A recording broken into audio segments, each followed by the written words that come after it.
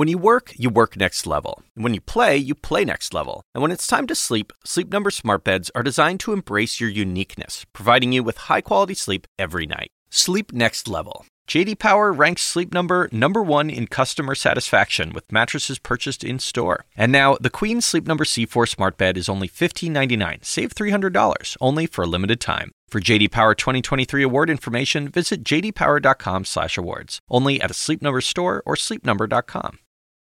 Find a fresh take on a fall getaway to Wilmington, North Carolina and beaches. Enjoy hiking trails in a state park, fresh seafood with a side of live music, and fall festivals galore. Then live it up along the Riverwalk in Wilmington's historic downtown. With 3 island beaches, Carolina, Curie, and Wrightsville, and a vibrant downtown, you get the best of the Carolina coast, all in one place. Plan your fall getaway at WilmingtonandBeachesVacation.com. In this episode of Boss Files, Kevin O'Leary. He's better known as Mr. Wonderful from the ABC hit show Shark Tank. Now the entrepreneur is squarely focused on one thing, returns. So where does he find most of those returns coming from these days? Women-run businesses. I sat down with him in March in New York to ask him about that, and also to find out if he has always been supportive enough of women in business. They call you Mr. Wonderful. That's because it's true. Why are you so wonderful? You know, I just tell the truth all the time. Oh, really? That's what matters. And I think in business, you have to think about that a little bit, because business is different than anything else. It's binary, it's black and white. So if you think about the truth, it's the best way to go. Be honest, even though it brings up emotional issues sometimes. I'd rather tell somebody they have a bad idea and they're wasting their money when it's a truth. Where does the name come from? We think it came from early in season 1 when Barbara, who I worked with, as you know, was beside me on Shark Tank, was being very sarcastic, and I made an offer to somebody and said, well, I'll buy 51% of the company because I want control. And she said, isn't he just Mr. Wonderful? And I thought, yes, he is. And it's one of those things that just stuck. I'm amazed because I show up in hotels now and they don't know my name. They just call me Mr. Wonderful. Is the Kevin O'Leary that is sitting with me now the same one as on TV? Because your edges seem a little softer right now. No, I do when it comes to business. That's me. I really am binary that way. I think it's important to deal with the facts in business because, if you think about giving someone encouragement when there is no reason and the idea has no merit and it's going to go bankrupt anyways, you're doing them a huge disservice. You should tell somebody when you know they're going to lose all their money, and that's what I do. I'm the honest one, and maybe people don't react well to that sometimes, but it doesn't change the fact. Here's the thing, Poppy, if you always tell the truth to somebody, you never have to remember what you said. That's true. So that's how I am. You never have a hard time. Here's the headline. You've come out and said that of all the businesses you've invested in, the only ones in the last 2 quarters that have been making any money are the ones run by women. Well, let me qualify that. I have 32 private companies in my portfolio. Many of them came from the Shark Tank investments I've made. These are companies that generally have sales of between 5 and 300 million, so they're small cap, but they're still significant businesses. And back in December of 2014, going through the year-end audit, and by now it had a pretty big portfolio, the auditor said we should do a going means test on these companies. In other words, some of these are going to have to be written off. That's the nature of venture investing. Not everything works out. Let's go look at them all and determine which ones in the calendar year 2015 are going to be write-offs. I said, okay, and while you're at it, and they said this, why don't we figure out if there's any commonalities between the ones that are working and the ones that aren't. Yeah. I said, great, go ahead. While you're at it, take some of my team and do the analysis. And do it. Because it would be great to know what's working, what doesn't. So when exactly was this analysis done? And what are we talking about in terms of numbers, in terms of how recently? This is very basic. It was done in 2014, the last quarter, December. The work was done in January, February, March of 2015. Right. And what we learned, and it was very interesting data, was that not some of my returns, all of my returns were coming from companies either owned or run by women. So that was extremely interesting for me because I'm not into, gender warfare. I don't care. I would give a goat money if I could make money with a goat. So the point is, what is it about women in small and mid-cap companies that are achieving so much success in terms of the only metric that matters, return of capital. And this was at the end of 2014 or end of 2015? No, this is during the calendar year 2015. This is last year. Yeah, so this is very recent. And so what happened? So what is it, Kevin? So here's what I think. Why are we so good? Because women set goals that are achievable in business. They don't take inordinate risk and set goals that nobody can achieve. When you set goals for your employees that you can achieve, that generally builds morale. It gets better results. They don't take as much risk in terms of how they deploy the capital of the company. They're as concerned as anybody else with their family's money, and they want returns. Generally, I'm a shareholder right beside them. Right. And when they pay themselves, I get paid too. When was the first time you realized this? Because you've said, you've talked about this before. You've said, for example, last year, women make better CEOs, all things being equal. Given the choice between a woman and a man, I would pick a woman every time. Yes, I would. When did that light go off in your head? Because my own experience has been that when I put capital at risk with women, I get it back. That's what I've learned. And so my natural propensity, given that fact, agnostic to geography, agnostic to sector. These are businesses all over America. They're in all kinds of different areas and different things. And the women-run or owned ones send me checks. I get my money back. Look at Wicked Good Cupcakes, run by a mother-daughter team, one of the first to come on Shark Tank that was a royalty deal. I gave them $75,000 to open a commercial kitchen in Cohasset, Massachusetts, very close to my home. I thought to myself, well, it's close enough I can drive to it. I can go see how things are going. That has been an unmitigated monster success. They are now employing over 40 people. They've diversified into all kinds of different products. And Tracy and Danny, the mother-daughter team, are just knocking it out of the park. My own accountant says, look at these checks every month. And you know, this is a business that is a commodity. It's cupcakes. Anybody can make a cupcake. Right. Why are they so successful? Because they set goals, they achieve them, and then they build from their successes. You've had a long career, a storied career. Do you think you've always been fair to women in business? Before this light went off in your head, when you look back, Kevin, at your career, did you maybe not give some women the shot they deserved? It's a fair question, and you're right. Years ago, when I would put risk capital out, particularly in my venture portfolio, I tended to do what the industry has done, favor men, just because those were the ones that were getting funded. That is not what I do today. My results are basically black and white. They are telling me that in America today, we are not using enough women in management. There is no question about that. And I'm not the only person starting to realize this. No. The returns matter. In business, it really is about returns. It's about an internal rate of return. It's about return of capital. I find the same thing in my investment business, O-Shares. You know, I have an ETF company. I meet all kinds of financial advisors today. I'd say about 30% of them are women, and those women who actually are investing money for men as well are doing a phenomenal job in reducing volatility and getting returns. They're wired to mitigate risk. I think it comes from running families. Women run families. Those are businesses, basically. You want something done, give it to a busy mom. It's true. Right? So this is something I cover day in and day out. Why are the numbers then so paltry? Why do so few women run Fortune 500 companies? Why did Germany have to institute a quota for women on their boards? I think that's all going to change. It's all going to change over the next, I think in the next 5 to 10 years, not because we have some gender social mission. It's about returns.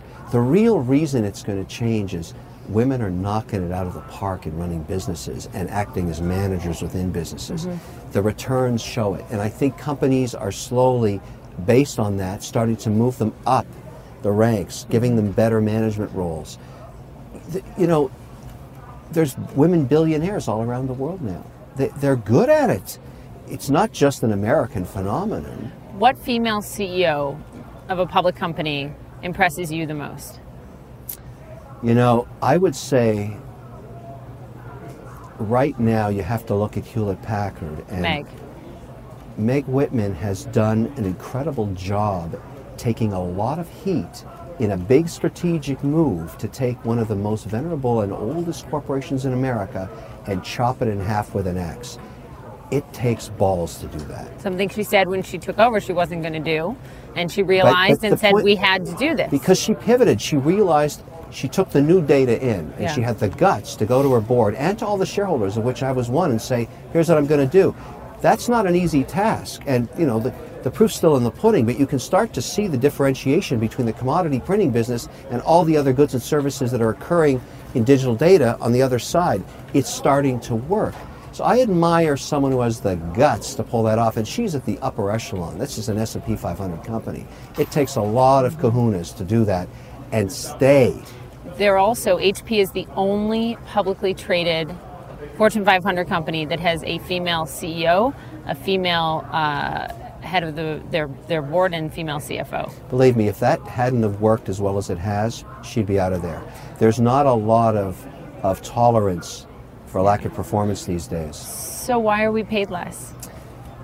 That is basically a legacy issue. When you think about pay, the way it's calculated, let me explain. In a public company, the compensation committee, because I've been on lots of boards in public companies, on the comp committee, the audit committee, the first thing we do is go hire a consultant and say, get me all the comparables, which is a mistake. We should be paying on performance. So what happens is they run around, they find all the equivalent female executives in that role and say, here's the pay packages, which makes no sense. What we should and this is changing, by the way. Comp committees today are very sensitive to this issue. I don't think we should be paying anybody based on gender. In the past, it's the dirty little secret, it's true. So if you're hiring for mid-management, you're going and looking at what other women are making in that same role. You're not just looking at what other men and women. It was that way. You're asking me why when we look at corporate America. It's changing very quickly. Believe me, any comp member that references gender in compensation today is gone. It's just not discussed that way. There's a tremendous sensitivity now to being fair about this. I want to be honest with you. I think it's because of people like you that have highlighted the issue, that we're talking about it now in the press, that public companies are very concerned about this issue. I would rather base it on performance, because women are doing a hell of a good job. And I'm not saying that to be, gender supportive. I'm talking about real returns, real returns. That's all I care about. The bottom line. Bottom line. I take money, I put it at risk. Have you asked your team to look at your portfolio and say what companies are making money and why? And they found that it was the women-led companies. Have you asked them to look at comp and looked at how your female executives are being paid? Yes. And within my own companies as well. And I'm proud to say, because ours are younger companies generally, these are companies that are probably 3 to 5 years old, we're very comparable. We don't have a situation, I wouldn't even allow for that. If I'm involved in a company and I see any kind of delta, particularly when performance is equivalent, I fix that immediately. Yeah. That makes no sense to me. This is just good business. Particularly in sales, I've got to tell you something. Women, salespeople are really good, and I don't believe in capping salespeople. I believe in having the salespeople make the most money in a company.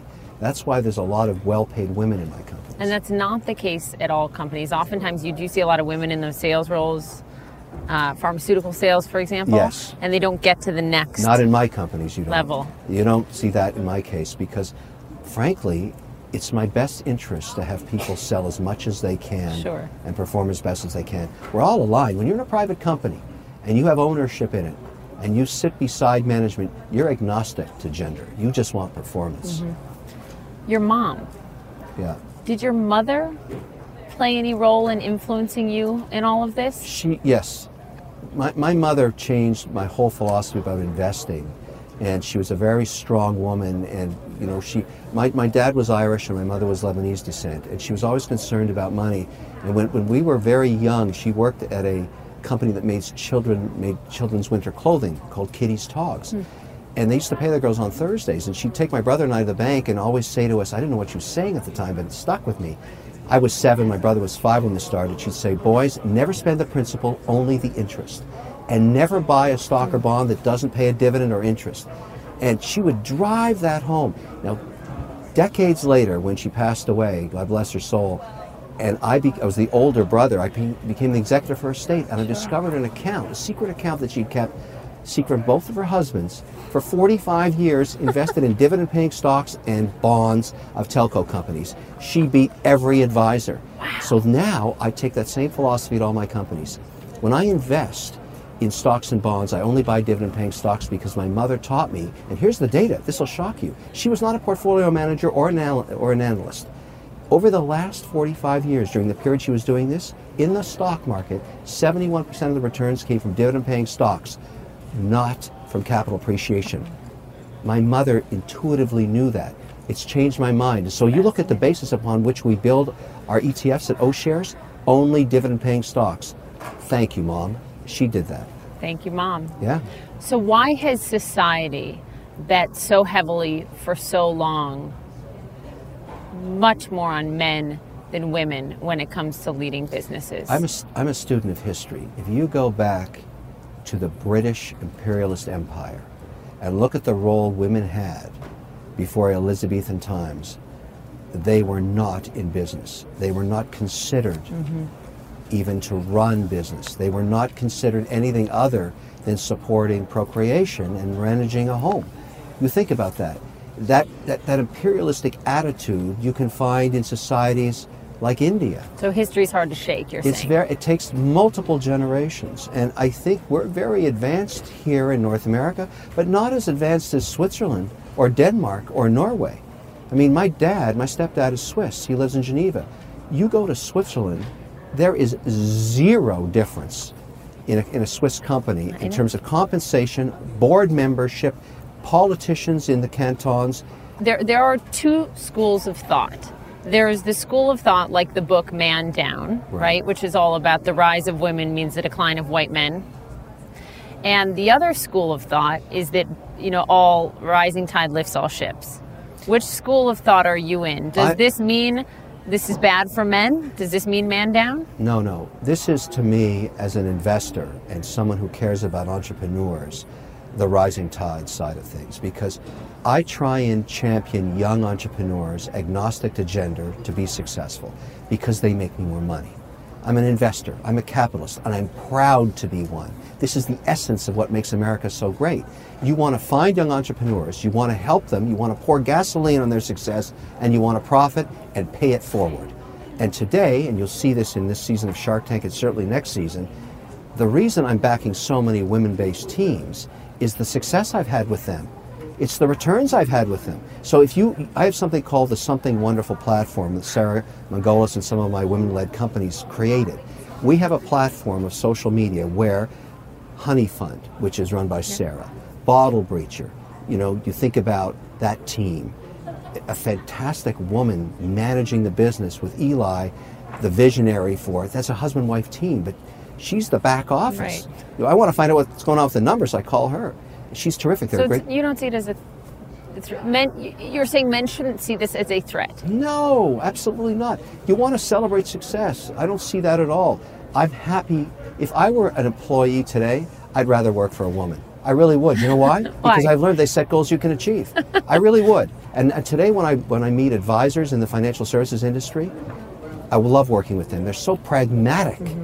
They get it. So Anne-Marie Slaughter's latest book is about sort of the equivalency of care, and she makes the argument that because men aren't supposed to in society, or society doesn't value them as much for care, meaning child care, meaning care of an elderly parent, meaning care of the home, that's not as expected of them or as valued. Until we get that equivalency, we can't fully have equality. Do you think, for example, I can take 3 months off when my baby's born? I don't know if I will, but I can. But a man can't. Should that be That's equal? Not true. In an advanced society today, like the countries I talked about earlier, Switzerland, Denmark, Norway, you as a team, as a family, decide which parent is going to stay at home. It doesn't have to be the woman. It can be the man. Should that be what we see here? We should do more of it because you want to be pragmatic. The breadwinner, if it's the woman, perhaps she should go out and continue to support the family. And I don't think there should be any stigma to that whatsoever. About who bore the child. Sure, it doesn't matter. That's the biology of a relationship. A family is a business. That's what it is. And I think you find great management. I mean, it's like you said earlier. You want something done, give it to a busy mother. Juggling all of those challenges and raising a family. I mean, look, we are entering a new phase in America. We are now in a globally competitive world. You look at Chinese companies, women. Look at Euro companies, Germany, England, Switzerland, France, women. Let's get hip, America. Let's just compete the way they are. Let's get women running companies because it's the right thing to do to be competitive and get returns. You have 32 companies Yes. in your private portfolio. 52% have female CEOs. Yeah. Do you invest in companies because they are led by women, or is this just a result In a of what you've private seen? company, it's not the CEO that matters, it's the ownership. So I don't differentiate between ownership and who the title is. CEO matters more in a public entity when you're dealing with all of the intricacies of being a public company. These are small to mid-cap companies. They're either owned or run by women. And if you look at who's really running them, in the ownership structure, it's the women that are most concerned about risk mitigation. In other words, let's not spend that money. It's not a good idea. Let's mitigate our risk and not bring out too many products this quarter. Let's set a goal for this new product that we can achieve, because she knows that if you achieve it, the morale of the company moves up. Right. Versus my men companies are all swinging for the fences, trying to do stuff that, well, it's okay if we make half of our goal, that's good. I want to make 110% of our goal. So I've been teaching some of the successes I find in my women-led or owned companies to the men, saying, look, you see this company? It's returned 110% of the capital I invested in 2 years. You've given me nothing. Why don't you talk to her and find out how she did it? Because, I'm pragmatic. How did they take that? Too bad. I don't care. I want performance. Why shouldn't I? I'm an investor. And so I try and get my companies together every couple of quarters to talk about where our successes and where our failures have been. Men and women talking about what's working and what isn't. I've got great companies too, run by guys and men, but I want to show them the successes around Sarah Mongolis or Wicked Good Cupcakes, or the stuff that's going on with my new company, Surprise Ride out of Washington, run by 2 women, Harvard grads. These are rock star women here, and they're in the subscription service business. Right. And what I try and do is, I brought Sarah to meet Arianna Huffington, because Arianna was really interested in what was happening with my returns. And they're the 2 of them who are just talking about what it takes in corporate America to keep moving forward. Are you saying to the men that run companies that you're invested in, think more like the women? What I tell them is mitigate risk like the women. Look at the way they're setting goals like the women. Look at the returns I'm getting like these women. So you are? Companies. Of course I am, because I have pragmatic results. I've got actual tangible results. Be like a woman and get me some returns. You've said in the past that women are often more astute investors because they are, quote, your words, less emotional. Should we throw all that garbage out the window about women being so emotional about all of our decisions? That is it is such a misrepresentation of how women run businesses, that they're somehow emotionally different than men. They are not. They are better at basically looking at the situation and carving a path of least resistance with highest return. That's my analysis. They're really good at saying, I see the next 3 months, I see the world has changed somehow, I'm going to take a new path. They are ready to pivot. They keep their eye on the goal, returning capital, because it's their money. It's their capital. It's their family's money. These are private companies, remember? They own them. They've invested their money, their sweat, their time. Very often these are family-oriented businesses where the men also have ownership but maybe not involved. Sarah is the CEO of Honey Fund. She's the top kahuna. She makes a lot of decisions, tough ones, and she's originating over $300 million now in the honeymoon business. Why are women so underrepresented in VC and venture capital? That's a very simple answer. If you look at venture capital, particularly in the golden age over the last 30 years, all of the firms were started by spin-out management teams that were men. You do not find, maybe a Heidi Rosen once in a while, she's a legend out on in the Silicon Valley, but you do not find a lot of firms where the ownership of the manager, which is what it's called, are women. That's going to change. There's no question about it. Yeah. And I think that is a slower turn, but today you see a lot more women-led deals in the Valley and in Boston, which are really the two heartbeats of venture capital. Other than you, who is the savviest investor on Shark Tank? Oh, there's no question about that. It's Mr. Wonderful. Other than you. It's hard to choose a favorite, but I always say this about Barbara, who's had some very interesting successes, like, Maine Cousin Lobster, for example, which is a monster hit on Shark Tank. And Lori has had some big hits too. I make fun about Barbara. I say the only reason she makes it on time wherever she goes is I bought her a new broom. We fight a little bit, but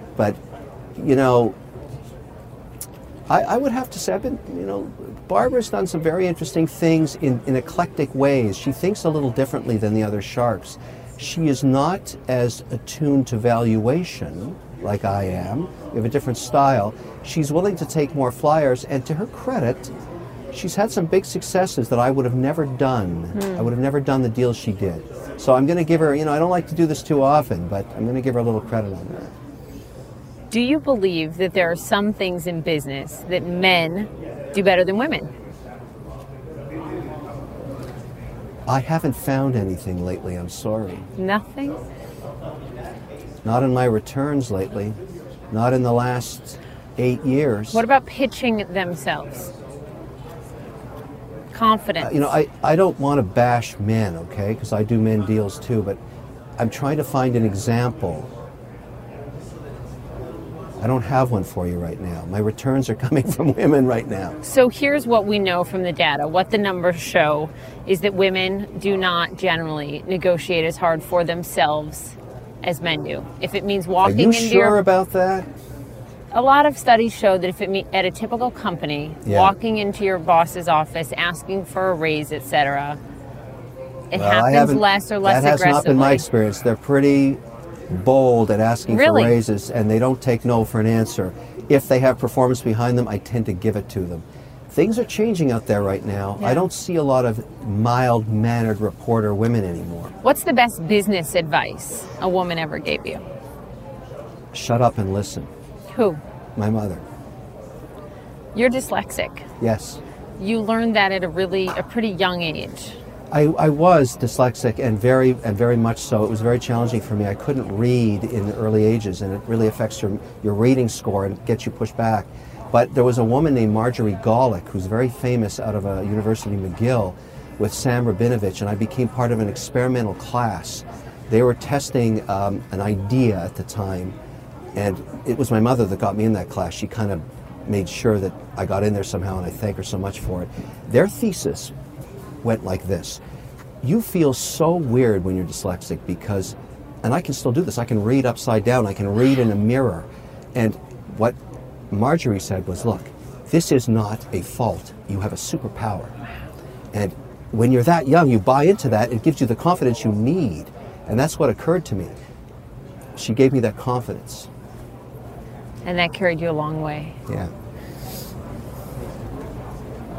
It makes you so emotional. Why is that? Definitely. Oh, excuse me. I think of those days. Why is that? What is it? Let me get a Kleenex. I'm embarrassed. Don't be embarrassed. I think people only see your hard shell. Yeah. And they probably think that you never ran into challenges those were like that. Tough times. They were very tough times because I was really wondering if I was ever going to make it. It was, those were very tough times. I was failing. There was a lot of panic in my own family. My teachers weren't sure, and I knew I was very lucky. I was very lucky, and I meet lots of dyslexic people today, and I give them encouragement because it is a superpower. That's what I say. But those were tough times. Two strong women in my life, my mother and Marjorie Golick. Is Marjorie still alive? She is. She's written many books about this. Sam is dead, Sam Rabinovich. She's a legend today. If you Google dyslexia, you'll find her name all through it, and Sam Rabinovich. They changed the way we deal with dyslexia and how we teach people. Have you called her recently? I have. Good. I talked to her. Good. I met her daughter by happen chance, and it was really amazing to go back. She wanted me to come back and talk to researchers, and I got to tell you something, I didn't want to do it. I didn't want to revisit that pain. Huh. I wanted to push it back. But at least you speak publicly about it. I do. So it encourages other people. Any dyslexic that remembers the tough times, I don't want to go back there. I want to think about what's left in what I do going forward. I know it's part of who I am. Damon John is also dyslexic. You talk about that. It doesn't hold you back in business. The founder of JetBlue was dyslexic. Yeah. I run into all kinds of dyslexics now, and we're champions of our causes, but I don't want to go back and think about it. I don't. It's just one of those things I want to. And that was, Marjorie said, you really should. We'd like to know more about, how you dealt with it through the time you ran business. I said, I don't want to do it. I just want to deal with what I've got. I've got enough problems today to work on. All the women I got to work with. Thank you, Kevin. Thank you. Thanks so much for tuning in to this edition of Boss Files. You can follow me on Facebook, Twitter, and Instagram at Poppy Harlow CNN. We all do things our own way. And since the way that each of us sleeps is unique, you need a bed that fits you just the right way. Sleep Number smart beds make your sleep experience as individual as you are, using cutting-edge technology to give you effortless, high-quality sleep every night. J.D. Power ranks Sleep Number #1 in customer satisfaction with mattresses purchased in-store. And now, the Queen Sleep Number C4 smart bed is only $1,599. Save $300, only for a limited time. For J.D. Power 2023 award information, visit jdpower.com/awards. Only at a Sleep Number store or sleepnumber.com.